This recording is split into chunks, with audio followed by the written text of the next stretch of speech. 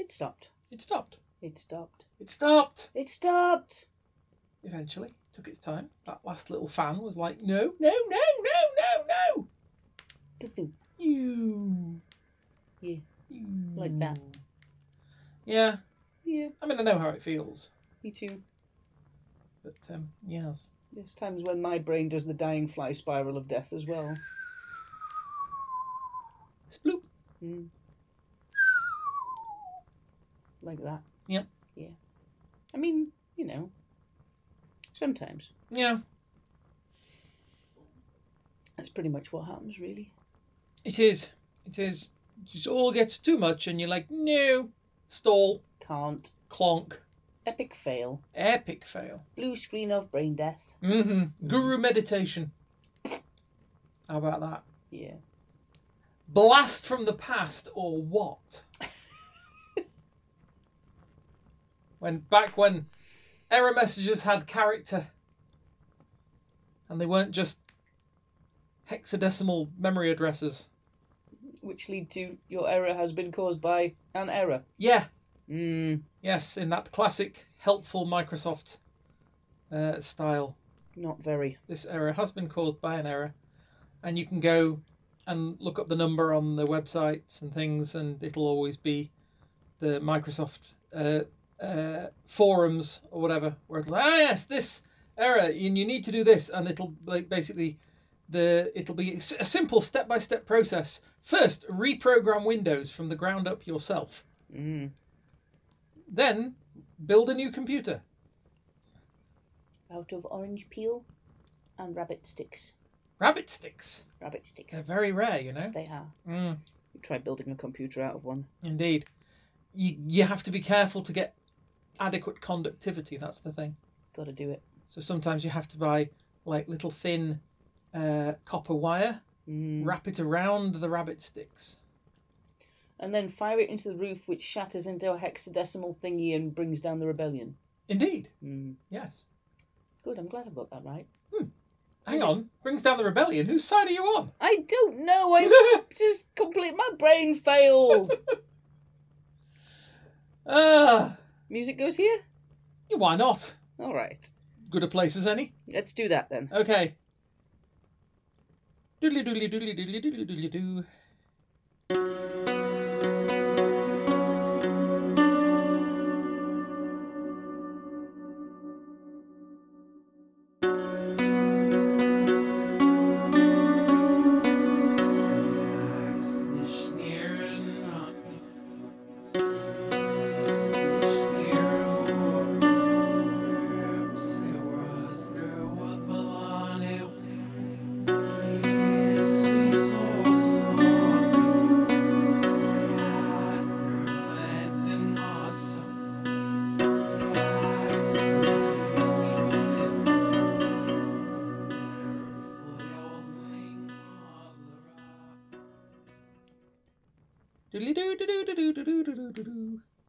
Our music doesn't sound anything like that whatsoever. No, but that's okay. But it'll do. It'll go there. So music screeches to a grinding halt.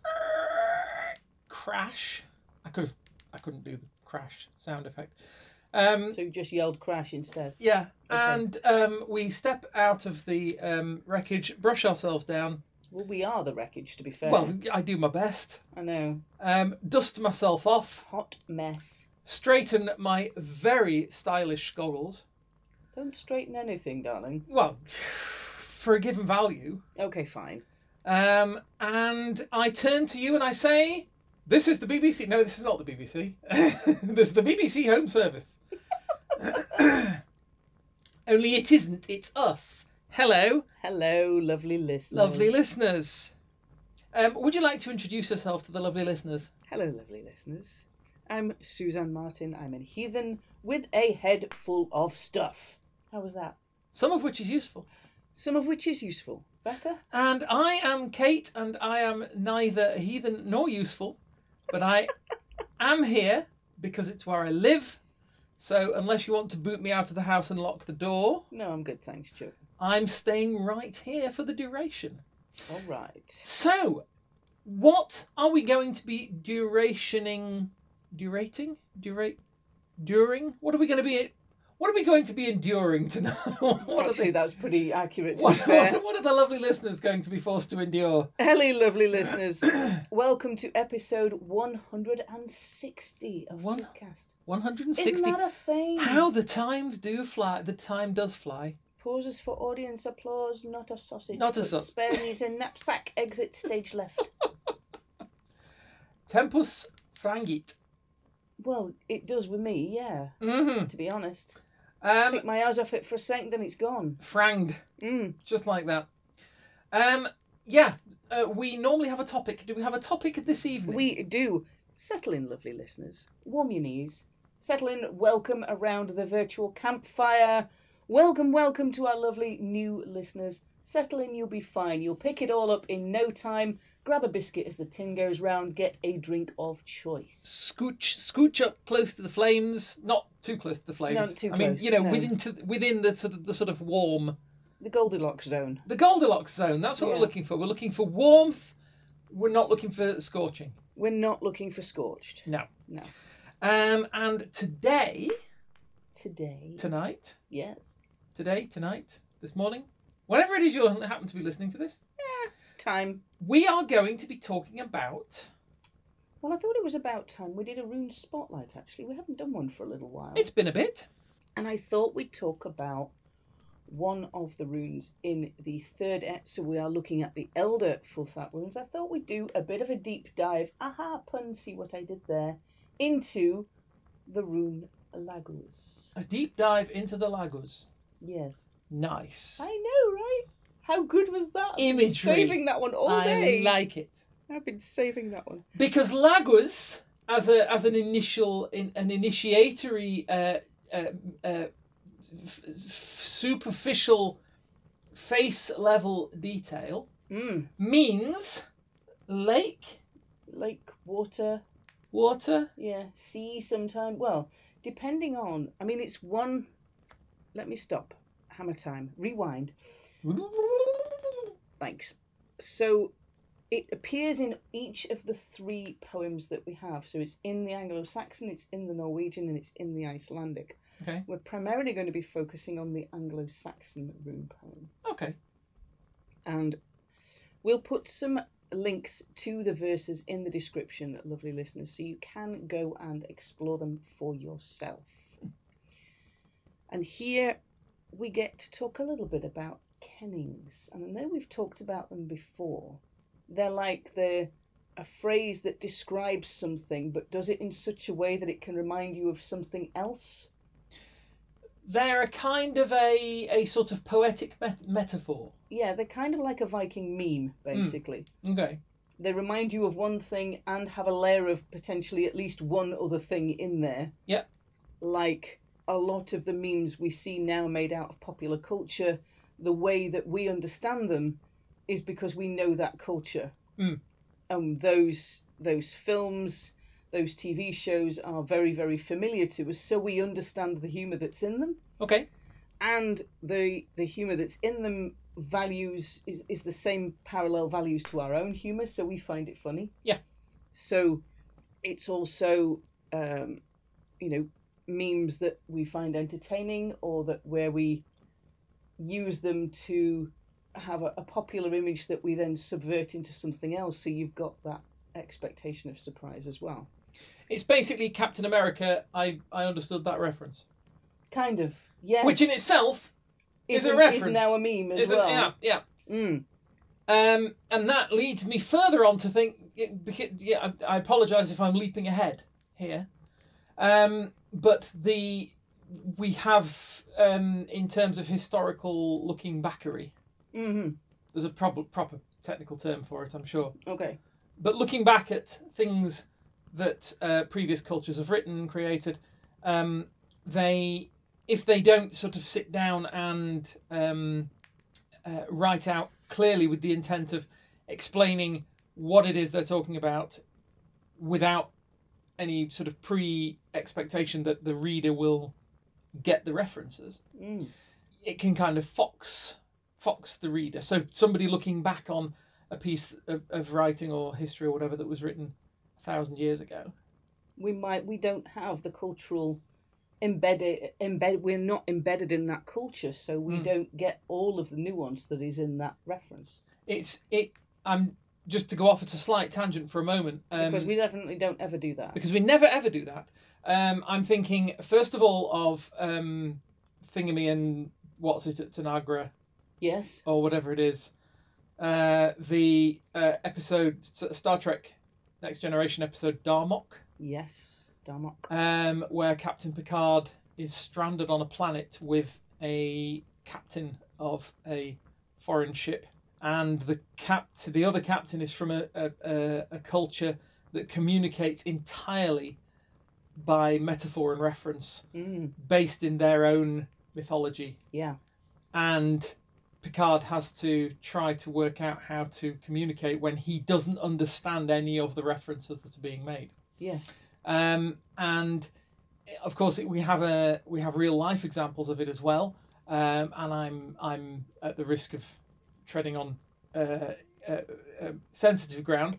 I'm mindful of the Book of Revelation in the Christian Bible, which is very much based in symbolism, and probably would have been fairly well understood by the people of the time. But of course, to us, it's very wildly open to interpretation because we don't have that context to embed it in. So kennings are like these cultural contemporary memes almost. Yeah. The things where we understand if I say the words "I'll be back." Yes. You get the reference. Yep. You understand where it's from, and you're like, oh yeah, I remember where that's from. And like as not, that would apply to people who, a lot of people who haven't ever seen the Terminator. Yeah, will know that. Will know what that's from. Yeah. Yeah. So, but to somebody else, 1,000 years in the future, they're not going to understand that at all. So what we have here are kennings, they're kind of like contemporary memes. Yeah. They're ways of describing something in a surprising or unusual way, which brings connotations of other things into it. So in this particular verse, especially in the Anglo-Saxon verse, you've got things like, and the seahorse heeds not the bridle. The seahorse heeds not the bridle. Yeah. Okay.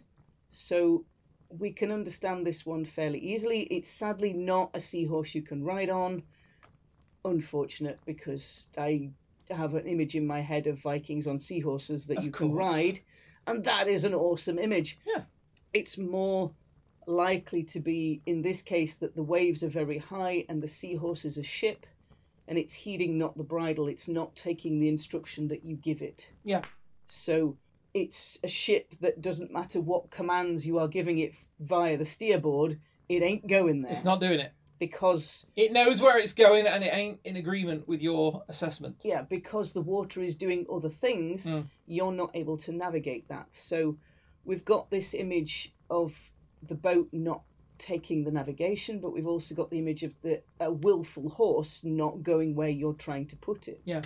So it's like the boat is alive and it's going against your wishes and you're the rider on the boat and it's not going where you want it to go. And it makes sense when you think about it, because it's like when you see a horse that's taken fright or what have you, somebody's riding it, it can be kicking up and rearing and basically trying to get this person off its back because the person wants it to do something it doesn't want to do because it's scared and it wants to run away and whatever. And it is reminiscent of a ship, bucking on the waves and wanting to go its own way. Yeah. So this verse in the Anglo-Saxon rune poem contains those kennings, those sort of image-heavy memes, if you like, ways of understanding. But for the Vikings, for us at the moment, oceans are almost our borders. Yes.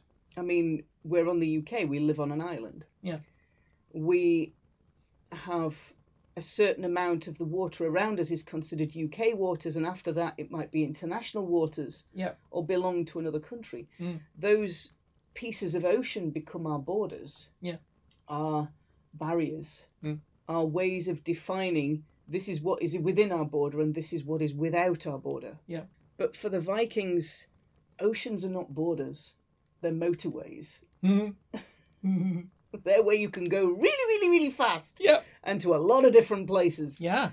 So for them, the oceans and rivers are not inconvenient edges of territory. They're the major thoroughfares through the world. They're the way they navigate. Yeah. They're not only navigating the seas, but they're navigating things like the rivers through eastern Russian territory. Yeah. You've got the huge big rivers that they end up sailing up and down and creating merchant routes on. Yeah. There's the city of like York, it's on a huge big tidal river and then a smaller one, and the Vikings are coming up the river and trading. Yeah, I was going to say there's a display in at the Jorvik Viking Centre on Coppergate in the city of York, and it talks about it gives a very, unfortunately very brief, because you can only be brief. I mean, a tour of the Viking Centre takes about an hour? Yeah, about hour and a half, something like that. Hour and a half, and you've got an awful lot of stuff to get through. Yeah. But it tries to give a bit of a summary of a lot of sort of what was going on when York was in its sort of Viking era heyday. And it does talk about the routes that they would take from sort of Scandinavia, Denmark, Iceland, and from sort of the bits of Britain when they were setting out from here, and how they would take. They would travel all the way down the rivers that you kind of look at them and you just think, how could you possibly? But of course they had very shallow draft on the boats. Yeah. They were very, they could quite happily make their way down rivers. And as you say, yeah, they sort of end up all the way down into the Black Sea, all the way, through anywhere where there's and of course they can carry them as well. Yeah. Which is quite interesting, because take them short distances over land and just drop them into the next river or ocean, and you're off again. Yeah. So yeah, it is. Their reach was incredible when you sort of look at the maps and you realise where they were going and how they were getting there. So yeah, one of the books that's recently come out has just come to mind, and it's a book called River Kings by Kat Yarman, and that is, again, it's looking at them being masters of the river and these far-reaching trade routes that stretch all the way, into what we now know as Russia, all the way into Scotland, into Ireland, into the north coast of France. They're going through the north of France, and also into the northern lands and eastwards, westwards, everywhere. Right down to, I mean, once you get into the Black Sea, you're down to Byzantium. Down to Constantinople. I mean, the Byzantine Empire. Yeah. So they certainly got there. And from there, you're on trading routes that stretch right out into Asia. Yeah. And so on. So yeah, there's definitely plenty of exploration that you can do around their use of water and their understanding of tides and river flow, oceans, ways to navigate the land that, yes, they lived on the land, but they pretty much lived on the water as well. Yeah. And so, yeah, it gives them that direct access to a lot of coastal and riverine towns and settlements. They might do the occasional raid, they might trade as well. They're kind of doing a mixture of both. Yeah. And they're very much using the rivers as a way, not as a boundary, but as a motorway. And for me, this rune kind of brings part of that, but it's kind of internalizing it a little bit for me as water and flow as a representation of the mind. Okay. And how do we navigate that? And that our mind is not a border, but a motorway. Our mind has instincts, it has unconscious thoughts, it has memory, it has the movement of weird being affected on our lives and our weird affecting other lives. Yeah. How do we steer a safe path through those riptides of complex decisions? How do we weigh up ethical values in a decision which is just bad versus bad? Yeah. How do we start navigating? How do we get to know ourselves?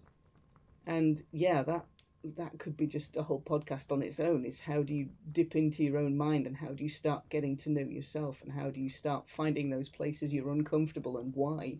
Navigating the coastal waters and the rivers of our brains. Pretty much. Yeah, the mind is an endless We are ocean, essentially. We are littoral minded.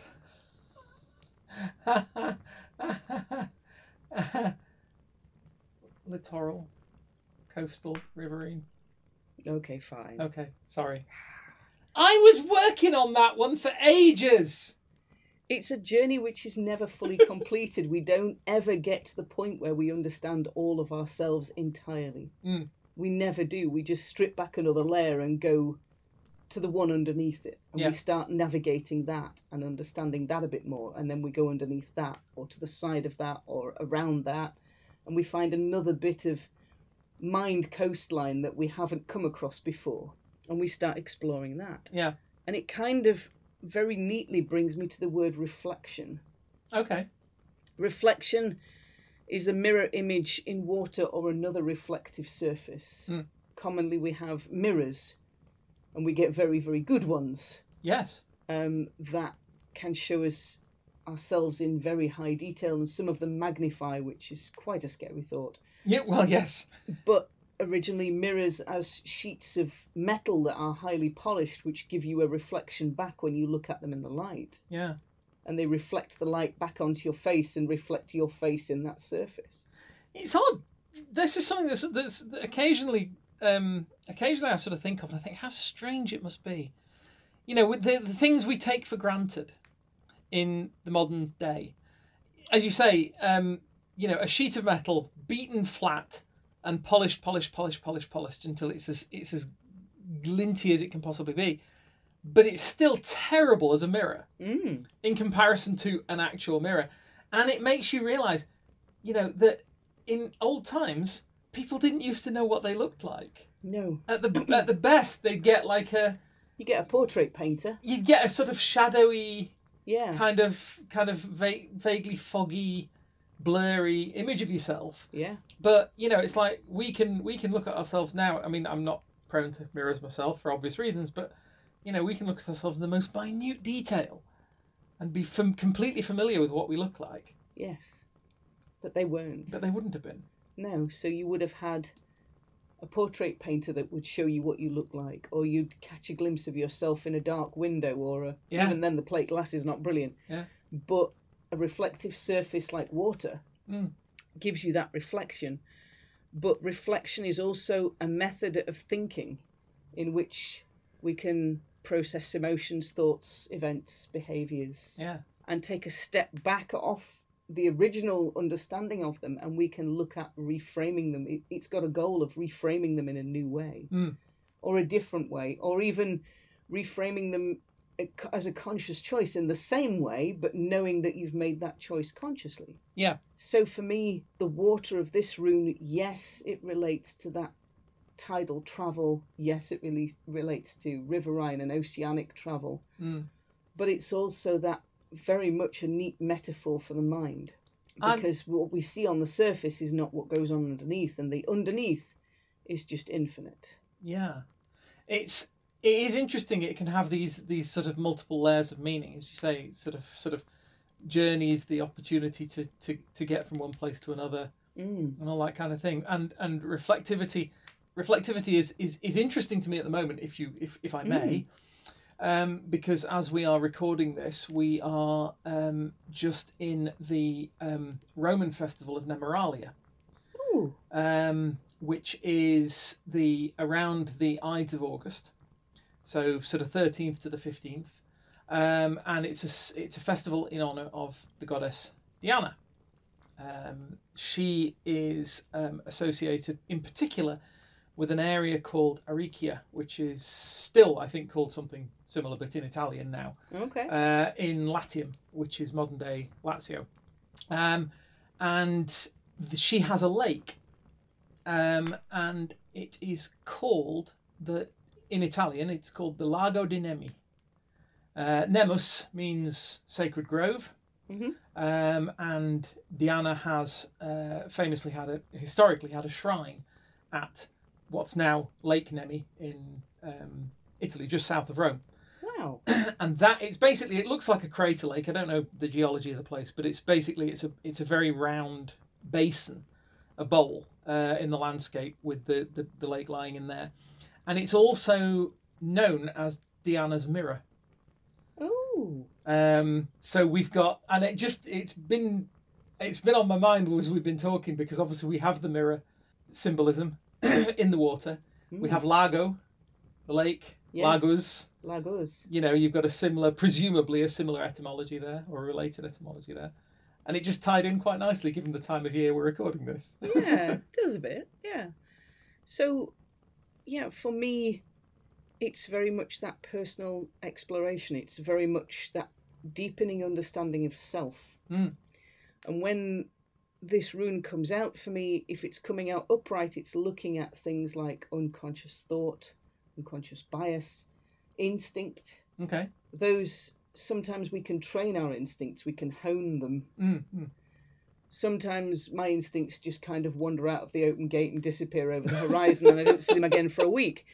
But sometimes we can look at working with a professional to bring things that are in the unconscious into the conscious. And yeah, for me, ethically, if you're thinking about doing that with something that you know is going to be quite emotionally heavy, find a professional that you can work with to do that work, and just, do it in tandem. Don't try and lift it on your own. You don't have to. It's nicer when you're weightlifting to have a spotter. That's what a therapist is. Indeed. They're a spotter who can just help you and encourage you and maybe push you to go a little bit further than you would on your own, but also is there to give you that safety net space. Or what do climbers call it? Belay? Belay, yes. Somebody's holding onto your rope and generally making it, so that you've got somebody like watching to see if you're going to fall off or not. Yeah, like a belay. Yeah. Particularly if you're planning on delving deeply into your lake. Yes. But there are things you can do to get to know yourself. But yeah, just keep in mind that you might want to at any point choose to think about working with a professional for some of this stuff and not unboxing it on your own. Yeah. So for me, the word reflection is kind of key here, not just reflection, reflective surfaces. Did you know magpies can actually pick themselves their own reflection out? They know it's them. I didn't know magpies could. Mind you, corvids. Yeah. They are corvids, aren't they? Crazy smart birds. Corvids are very, very smart. Yeah. Yeah, I know this is one of the tests of awareness of self. I was going to say sort of intelligence in a particular way. You put an animal or a bird or whatever in front of a mirror, and what they'll sometimes do is they'll put a little mark on the animal or on the bird, like a little coloured sticker. Yeah. And it'll look first of all, is it trying to fight its own reflection? Yeah. That's one thing you get, particularly with birds and things. They'll try and puff up and do displays and things too. Yeah. Is it trying to fight its own reflection? And then secondly, if you put a mark on the actual bird itself that it can't see, because obviously it can't look at its own face, but it looks in the mirror and it sees the mark, does it start looking on itself for the mark because it knows it's there, because it works out that's a reflection? Yeah. And that's a mark of that particular kind of intelligence. Yeah, I didn't know magpies could do it then. Magpies are mad clever. Okay, so reflections and being able to increase our own skill of reflection, being able to take any interaction that we have in a day and using it as a way to go deeper into ourselves and understand what forms us. Yeah. So where we are a collective of every experience we've ever had. We are a collective of friendships we've had in the past, or nurturing figures that we've had in the past that have shaped who we are. And thinking about the reactions that we show, whatever reactions they are, whether they're quite strong or they're quite, controlled, those reactions are based in something and come from somewhere. Yeah. We don't kind of get a manual when we're a small child and they go, read this is how everybody reacts. No. Wouldn't it be nice, though? It would have been really nice had I been there the day they handed those out. I was not. Everybody else got one, I didn't. It does feel that way, doesn't it? It does. So, thinking about being able to reflect on our experiences, and especially if we have a strong emotional reaction to something, being able to stop and pause and think, right, where did that come from? What is that reaction rooted in? What depth is that that's something under the surface that is causing a reaction at the surface. But I don't know what that something is, and I might need to just go dig for that and see what it is.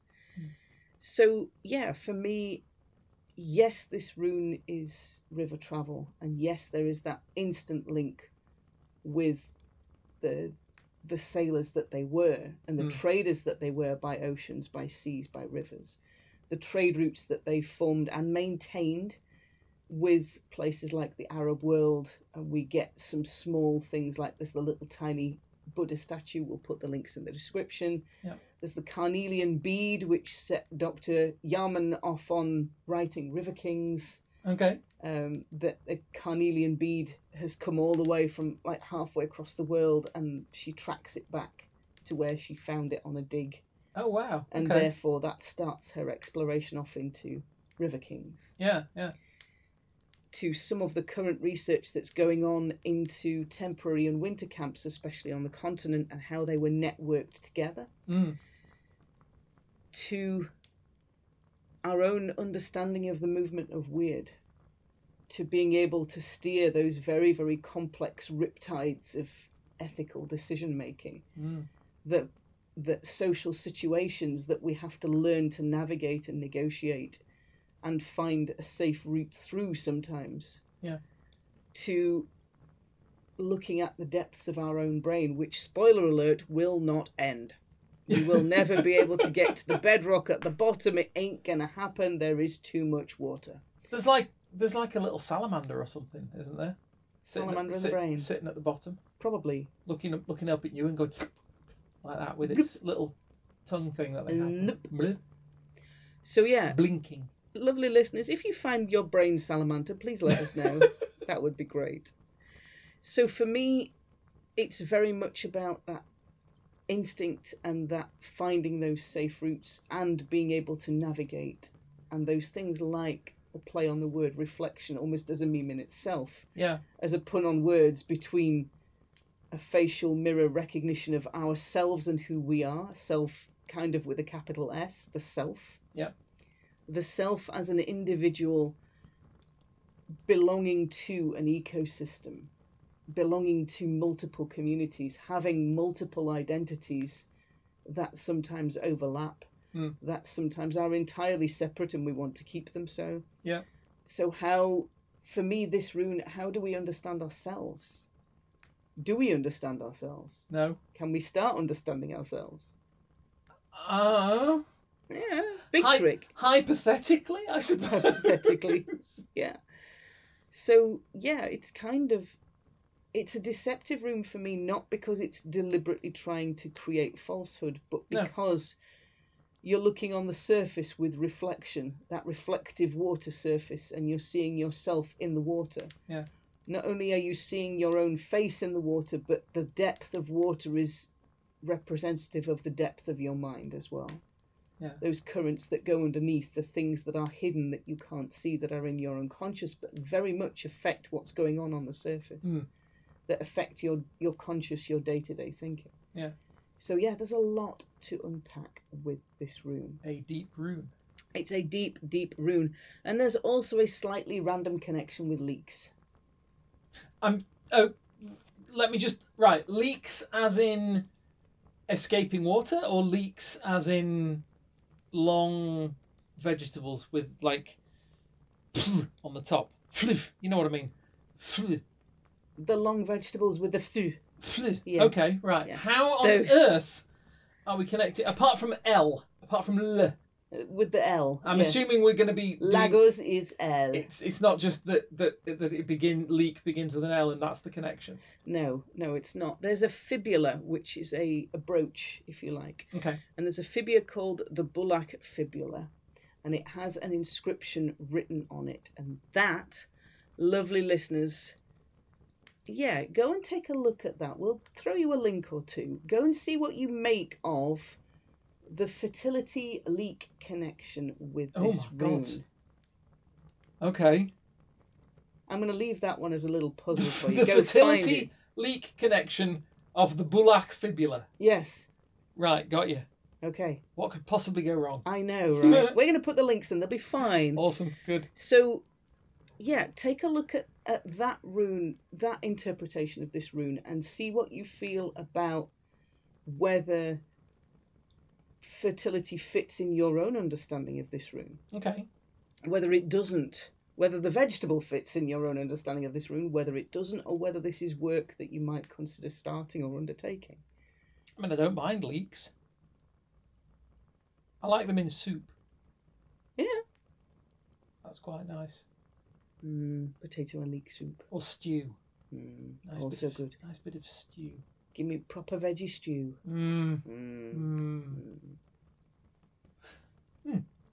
Lovely listeners, we're now very hungry. We're going for stew. Yeah, we're going to leave you round the virtual campfire. We're just going to go over that way and actually use a mobile to dial a stew. I don't know how this is going to work. It's 0800 dial a stew, isn't it? Press 1 for potato and leek. Stew you like. Press 2 for... Oh no, I've run out of stews. I don't know. Yeah, no, we're going to leave it there. To be honest though, we've got a nice big virtual campfire going on in the middle of the virtual clearing. We could put one of those frames, those like where you dangle the pole across the top of the fireplace. Yeah. The fire, right? Yeah. Hang a cauldron off it, not to get too, if you put a tripod over it. Yeah. Yeah. Tripod. Tripod. That's the word. Not that kind of tripod. Can't hang soup off that? I mean, you could. I mean, it moved really, really quickly. You'd have to put roller skates. On you, so you could keep up with your soup. I mean, at least it's got its own lights fitted. Yeah. Those floodlights and things. You could get it to point those at the stew and give it a nice. The problem is you've got to worry about whether or not it's Martian ones or wherever the ones in the tripods came from. Yeah. You have to keep an eye on what they're putting in the stew. Yeah. Because if it starts, if they pull ingredients out of the bag and they've got 2 arms, 2 legs and they're flapping and wailing, you probably don't want them going in there. You don't. You're never going to fit them in your cauldron, to be fair. Not really. No. But yeah, I was just thinking, we could say to the lovely listeners, imagine, if you will, big cauldron dangling over the fire full of stew, and it can be vegetable stew if you're of the vegetarian persuasion, or that's the nice thing. We don't have to worry about cross contamination and stuff. If you want it to be full of big lumps of meat or whatever, that's fine too. Just go with whatever. It's all good. Help yourself to stew. Yeah. On that note, lovely listeners, we're going to leave you contemplating today's episode. Thank you very, very much for joining us around the virtual campfire with our tripod. Oh God, so we're going to have to find... It's a small tripod. It's got a higher note to it now. Yeah, there we go. Are we going to have to find room in the clearing for a small tripod now as well? Yeah. Fine. The virtual clearing, it'll be fine. Fine. Lovely listeners, thank you very much for joining us for this episode. We will both see you next time on episode 161. If you would like to find us online, you kind of know where we are by now. But if you're a very new, shiny, brand new, lovely listener, the back catalogue's all up on Podbean. Have at it. Go and browse to your browsing heart's content. Browsing. Yeah. If you want to find our Discord server, you can come and visit us at our virtual campfire on Discord, which you can find via Facebook. Just pop onto Facebook and go to Frithcast Pod. That's facebook.com/FrithcastPod. And you'll find our little page there, which has links to a group on Facebook and to our Discord server. You'll be more than welcome to come and join us. Yeah, it's all good. And if it's all complicated, just give one of us a nudge and we'll throw you an invite. It's no problem at all. Yep, it's that can no be done. bother. And so if you want to find me, you can find me on Facebook under the name Suzanne Martin. You can also find me on what's left of Twitter and on my blog. What's left of Twitter? At Geether in Jeans. X. Oh. X. Just don't. No. The unsearchable for social media platform. Yes. The social media platform formerly known as Twitter, Yeah. where you now have to go to Google and type X, and it'll go, oh, I'll search for X then. All right, here's all the things called X, and there you go. And if you want to find me, you can either visit my sorry excuse for a blog, which is at squalllines.net. So that's squall, SQUALL-LINES.net. Or you can just send a message to Suzanne and she'll get it to me. In the event you want to contact me for any reason whatsoever. It'd be grand to see you around the virtual campfire and share a drink and a biscuit and a set of warm knees. And we Not sharing of the knees, because that would be a bit weird. I've got my own knees. I can bring those. You can bring them. You can compare knees. Whatever. I don't know. And with apologies to H.G. Wells, then. We'll talk to you all next time on episode 161. See you then. Bye bye. Bye bye.